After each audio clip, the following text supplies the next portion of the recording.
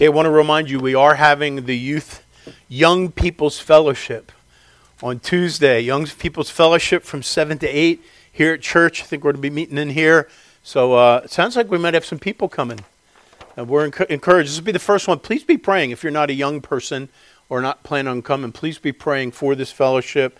That it will be the first of many and a good chance for kids to gather and be helped. We want to be a blessing to them. So praise the Lord. Let's turn to Jeremiah 14. That's what we're going to look at tonight. Jeremiah 14. As we scan the scriptures.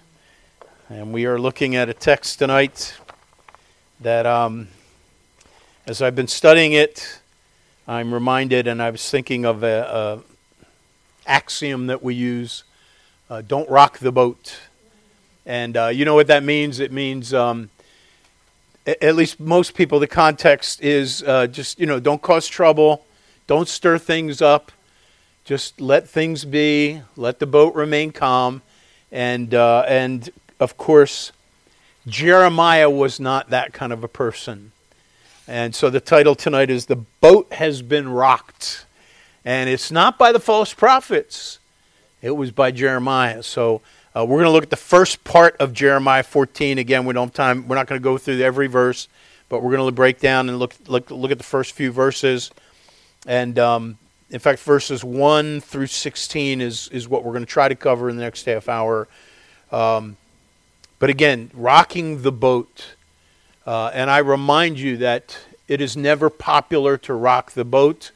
And sometimes it can be somebody that's a troublemaker and is just being contrary.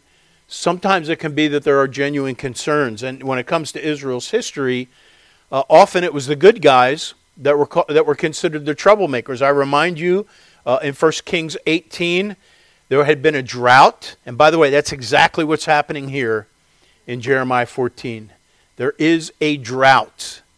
Droughts can be trials of living, but for God's people here, they were reproofs of life. God was sending this drought, and we're going to see it in a minute. But back in 1 Kings 18, during the reign of King Ahab, there was a 3-year drought that had been predicted and forewarned by Elijah, but Elijah didn't cause it.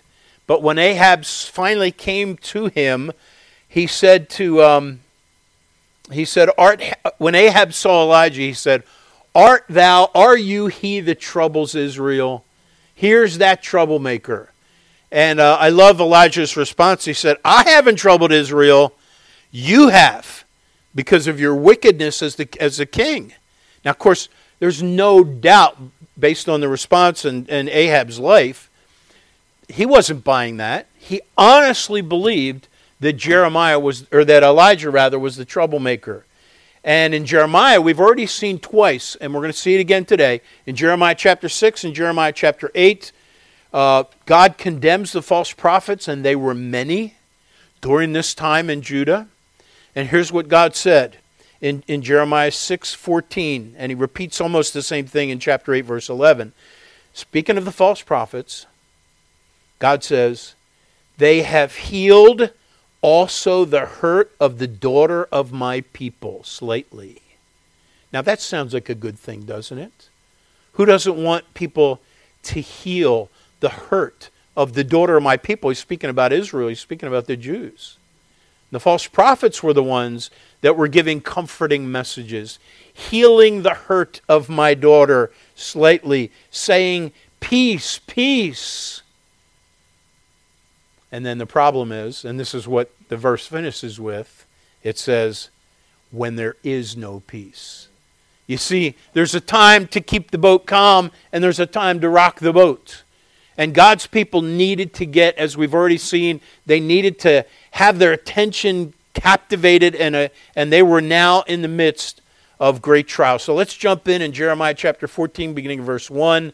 The outline is, let me just give you the outline real quick, verses 1 through 9. When a boat is no longer the safe place. And then verses 10 through 12, when comforting words are of no value. And then verses 13 through 16, when the boat steadiers harm others. And of course that would be the false prophet. So let's look at verse 1. The word of the Lord that came to Jeremiah concerning the dearth. Judah mourneth. And so now this is the word of God that is coming to Jeremiah regarding the dearth, this great blight upon the land, where all the vegetation had died, and it was drastic, this drought. And verse 2 says, Judah mourneth. And so the next few verses are going to be the experience of Judah. This is what Judah was going through. It says, Judah mourneth, and the gates thereof languisheth. They are black under the ground, and the cry of Jerusalem is gone up. And their nobles have sent their little ones to the waters. They came to the pits and found no water. They returned with their empty vessels empty. They were ashamed and confounded and covered their heads, because the ground is chapped, or parched would be another word, cracked. For there was no rain in the earth. The plowmen were ashamed. They covered their heads.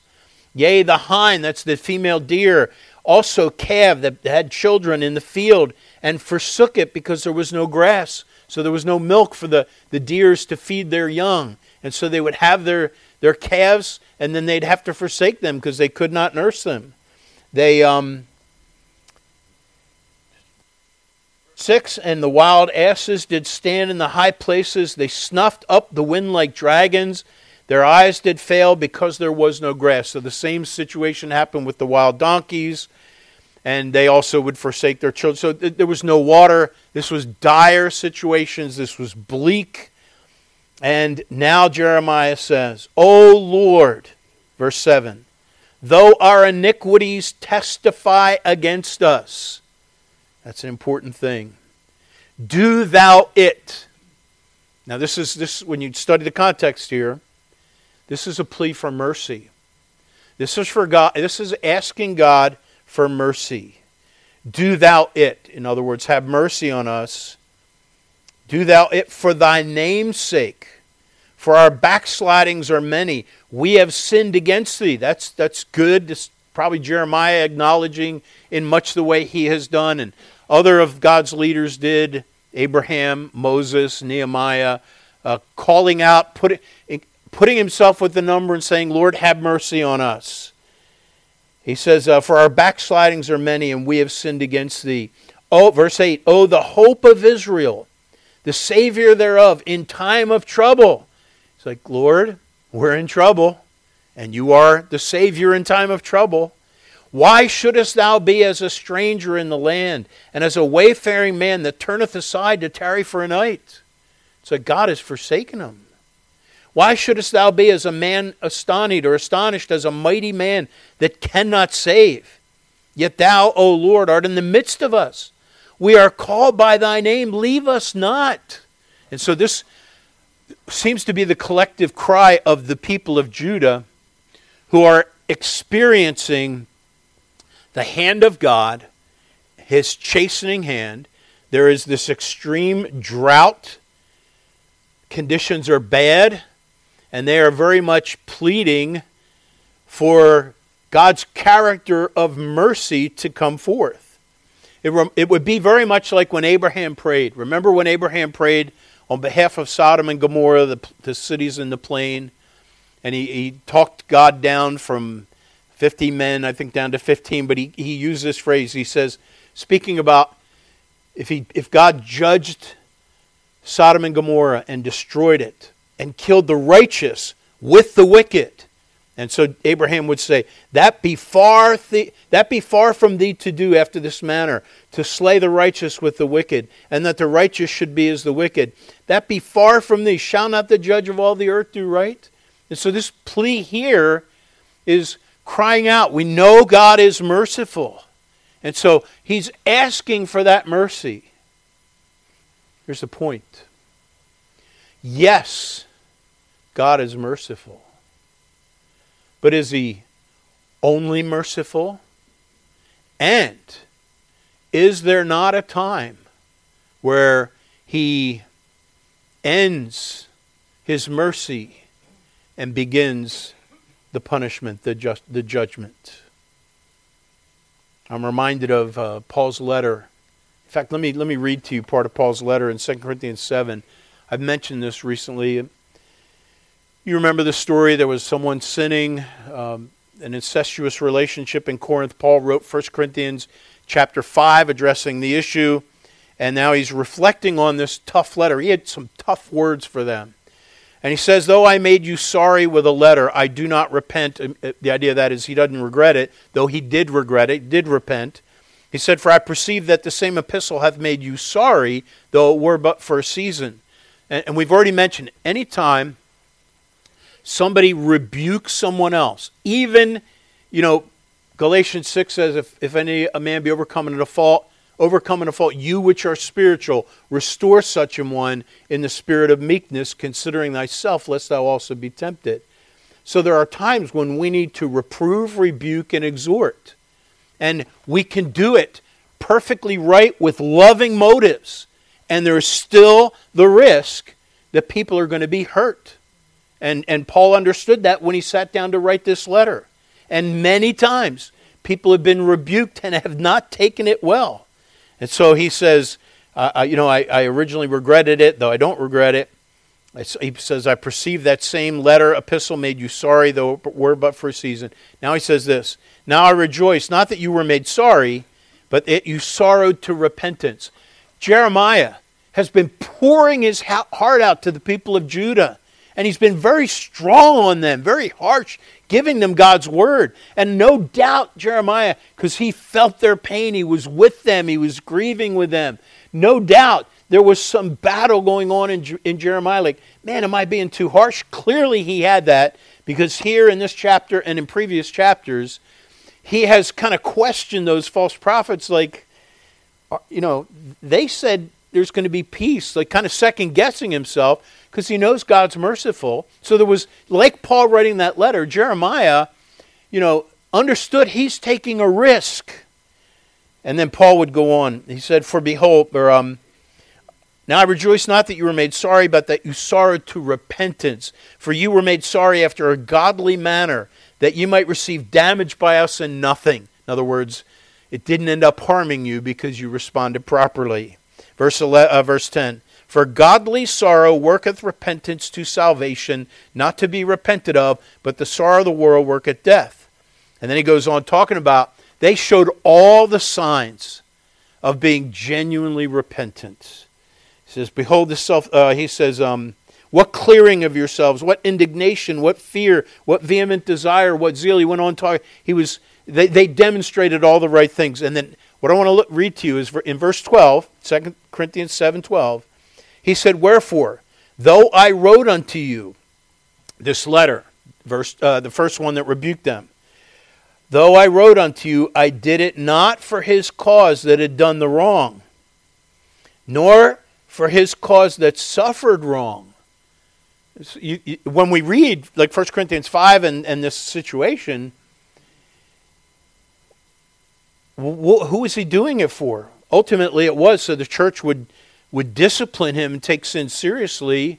But he said, I did it not for his cause that had done the wrong, nor for his cause that suffered wrong, but that our care for you in the sight of God might appear unto you. That's significant. When Paul wrote that letter, he wanted them to know. He did it for their care, that his care of them might be very clear. His care, his oversight, his spiritual concern, that they would see that before God. And that's exactly what Jeremiah was doing. Jeremiah was not trying to win friends or influence people. He had a very negative message at a time when it was not the time to steady the boat. It was not the time to be a false prophet and say, peace, peace, and give love, and say, God is merciful, when God was getting ready to judge them. And that's what the false prophets were doing. Listen to this quote based on this first part, and I love the way one commentator pointed this out. He said the appeal of this text here, the appeal is a powerful one, and touches on the important theological question of whether Yahweh would really act contrary to his character if he brought judgment on a rebellious Israel. That's what the question is. You know, the appeal we just read is, hey God, in fact oh Lord, our iniquities testify against us, verse 8. O the hope of Israel, the Savior thereof in time of trouble. Why shouldest thou be a stranger in the land, and as a wayfaring man that turneth aside to tarry for a night? Why shouldest thou be a man astonished as a mighty man that cannot save?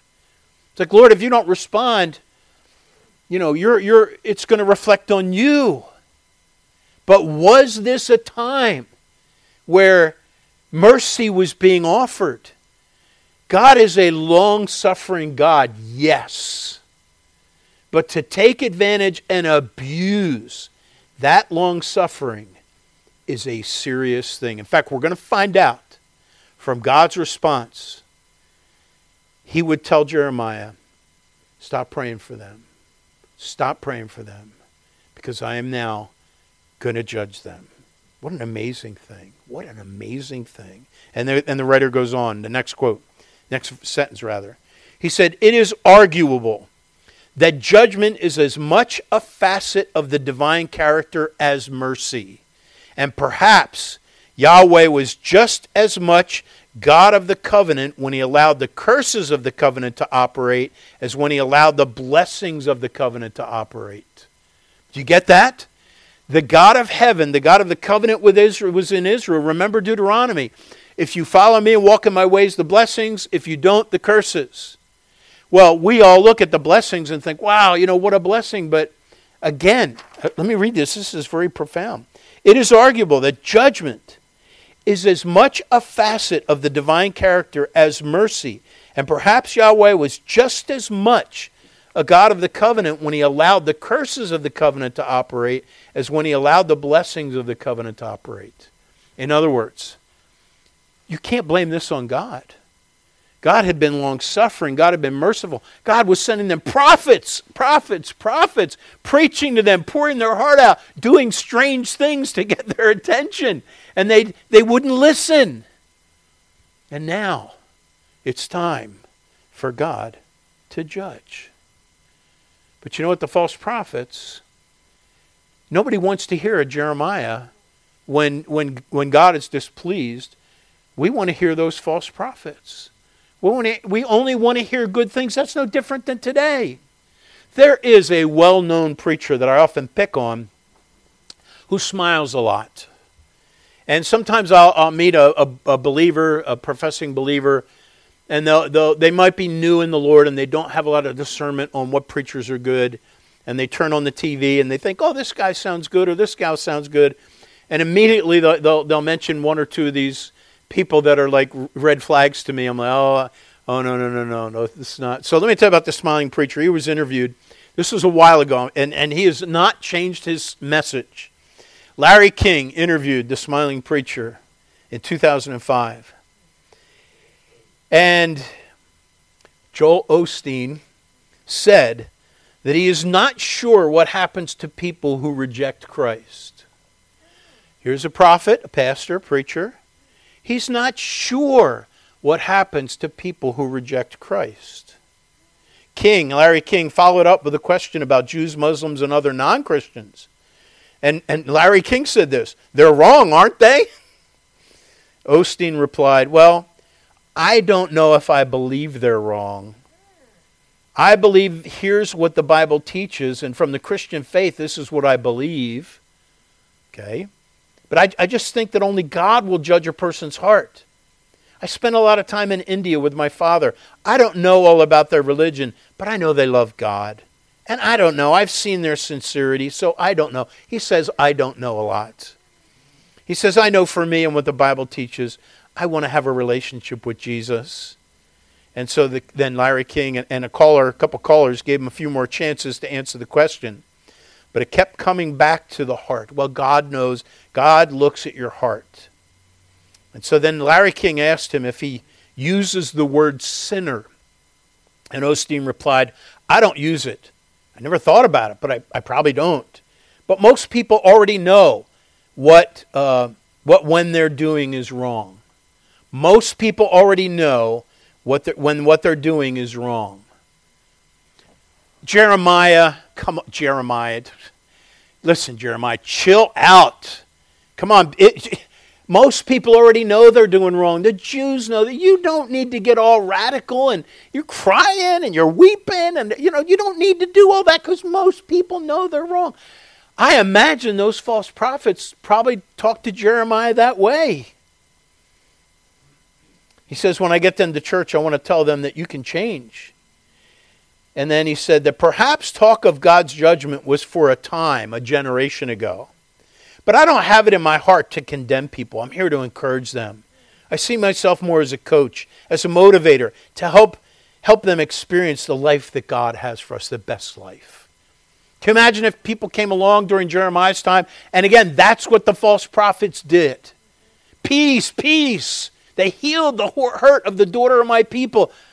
I imagine those prophets saying, I just want to be a coach. I just want to encourage God's people, the Jews. I want them to live their best life. And God's ready to send them into captivity and to upend their lives, many of them for the rest of their lives, because they would not hearken to the true God. Now look at verse 10. So we come to when comforting words are no value. Verse 10, thus saith the Lord unto his people, thus have they loved to wander. They have not refrained their feet. Therefore the Lord doth not accept them. He will now remember their iniquity and visit their sins. When God says, okay, they walked away from me, they love to wander, they've not held back their feet, I'm not going to accept them, and I will now remember their iniquity. That is a very serious thing. And now look at verse 11. This is tragic. Then said the Lord unto me, pray not for this people for their good. Wow. Now he's already said this, by the way. In Jeremiah 7:15, God said, I will cast you out of my sight as I've cast out all your brethren, even the whole seed of Ephraim. And then in Jeremiah 11, more recently in verse 14, therefore pray not thou for this people, neither lift up a cry of prayer for them, for I will not hear them in the time that they cry unto me for their trouble. You see, there's a time for mercy, but we don't determine when that is. Don't forget that. We can go up to Lord like this prayer here. Lord, you're merciful. You're our people. We're called by your name. When God gives us the opportunity for mercy. And by the way, when we have communion, each time we have the Lord's table, until the Lord comes, we have mercy. But there comes a time when God, and this was that time for the Jews, the mercy was done. The invitation was closed. And now God was proceeding with the enemy from the north, preparing his servant Nebuchadnezzar. We're going to learn all about him in this book. He's going to prepare him to come as his servant and carry out his chastening for his people. Now look at verse 12. Because this is the theme of the prophets even before Israel went into captivity. The other tribes. When they fast, I will not hear their cry. And when they offer burnt offering and an oblation, I will not accept them, but I will consume them by the sword and by the famine and by the pestilence. Those were often God's ways of chastening. The sword, the famine, and the pestilence. And so he's saying, all those things which obviously God has challenged them to do. Pray, fast. He says they're going to do that. I'm not going to hear their cry. Listen to some of these other verses. Back in chapter 6 and verse 20, he made reference to this. God said in Jeremiah 6:20, to what purpose cometh there to me incense from Sheba, and the sweet cane from a far country? Your burnt offerings are not acceptable, nor your sacrifice is sweet unto me.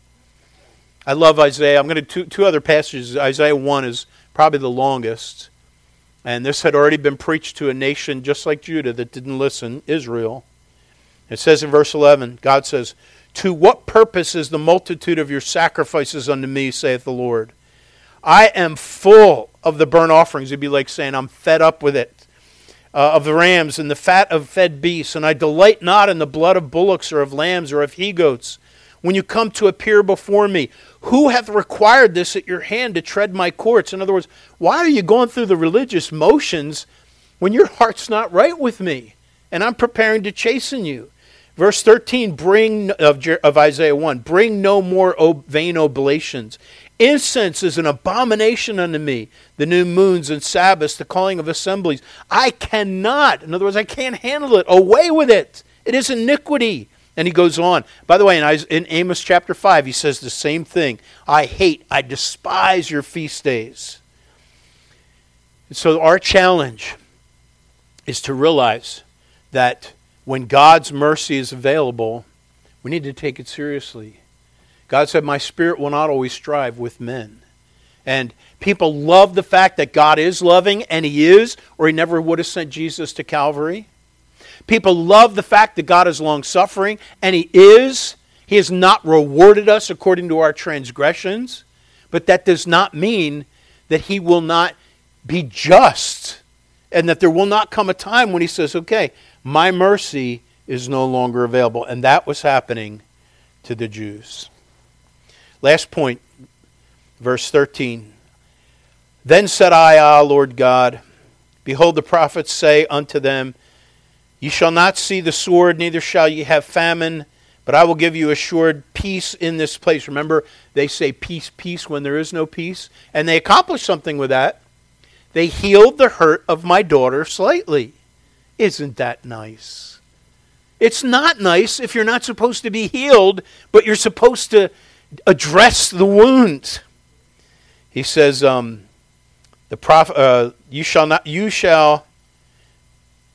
prophets say, you shall not see the sword, neither shall ye have famine, but I will give you assured peace in this place.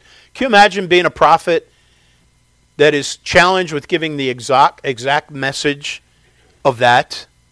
The popular one. Can you imagine? I mean, all those other prophets are like, you're not going to have famine and sword. Jeremiah's just and you have to go against that?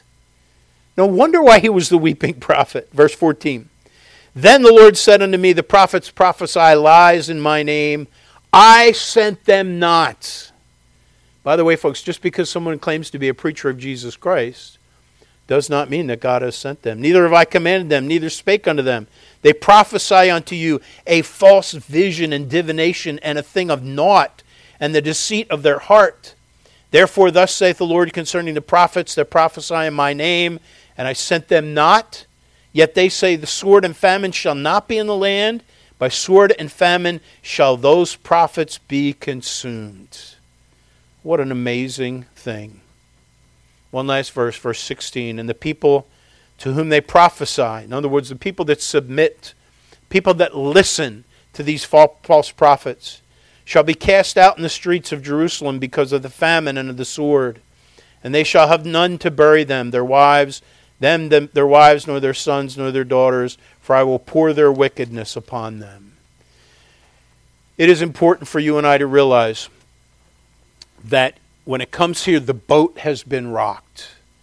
And sometimes, if you like peace at all costs in your life, you don't want anyone to disturb the tranquility, and you're looking for I just want a placid calm in my life.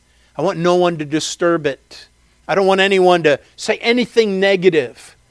Then you have stopped growing as a Christian.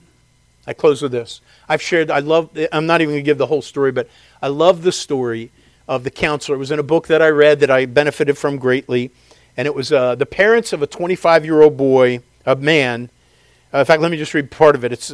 If you've been here for any length of time, you'll remember this. The parents of a 25-year-old man came to see me with a common request. They wanted me to fix their son. When I asked where he was, they said, he didn't want to come. I said, why not? Well, he doesn't think he has a problem. And this guy replied, maybe he's right. Tell me all about it. And so the parents told him about all the things that the son did and how the parents kind of just tried to help him out.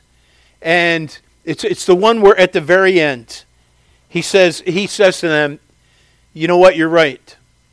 Bill doesn't have a problem. And the parents are like, they just laid out all his problems. But they also told them how, indirectly, they weren't mentioning this, they also told how they had really enabled him. And then I love this response, as you know. And this has helped me. Like, I need to hear this as well. They said, did you just say our son doesn't have a problem? And he said, that's correct. He doesn't have a problem. You do. Oh, that's tough. And they said, he can do pretty much whatever he wants. No problem. You pay, you fret, you worry, you plan, you exert energy to keep him going. He doesn't have a problem because you've taken it from him. Those things should be his problem, but as it now stands, they are yours. And then I love this. Would you like, this counselor says, would you like for me to help him to have some problems? I just love that. That cracks me up. And I've never said that in counseling to someone, but maybe I should have. But that's what Jeremiah was telling these people against the advice of the false prophets. You know, they needed to have problems, and now they were having problems, and it was their only opportunity, and now it was too late. The judgment was going to come. Now, praise God, Jeremiah was not a prophet that just would say, you know, it's not like Jeremiah chapter 30 through the end is, I told you so, I told you so, I told you so, you know, the whole thing. He went into captivity with them, continued to minister to them. But what a message for us. Yes, God is merciful, but do not abuse that or presume upon that. You remember King Agrippa or some of the in the book of Acts? Almost thou persuadest me. Come back, I'll hear you at another time, one of the leaders said. That's presuming upon God's mercy. And you and I need to, if it's getting saved, you need to get saved today. Behold, today, now is the accepted time. And there's so many people that are considering it. I know people that have responded, and they've said, I got to think through that. Like they understood there's something to it, and then they never addressed it, and then they died. Too late. You do not get a second chance. So let's remember, yes, God is merciful, but there comes a time when he must be just. Let's pray. Father, thank you for your word. Help us to learn the lesson. Help us, Father, to understand that yes, you are merciful, but because you are just and righteous, you will chasten us as believers when we go astray. You will punish. You'll punish the wicked. But Lord, I pray that you'd help us not to presume upon your mercy, but to take every opportunity to repent while it is time. And we thank you in Jesus' precious name. Amen. Please take your hymn books.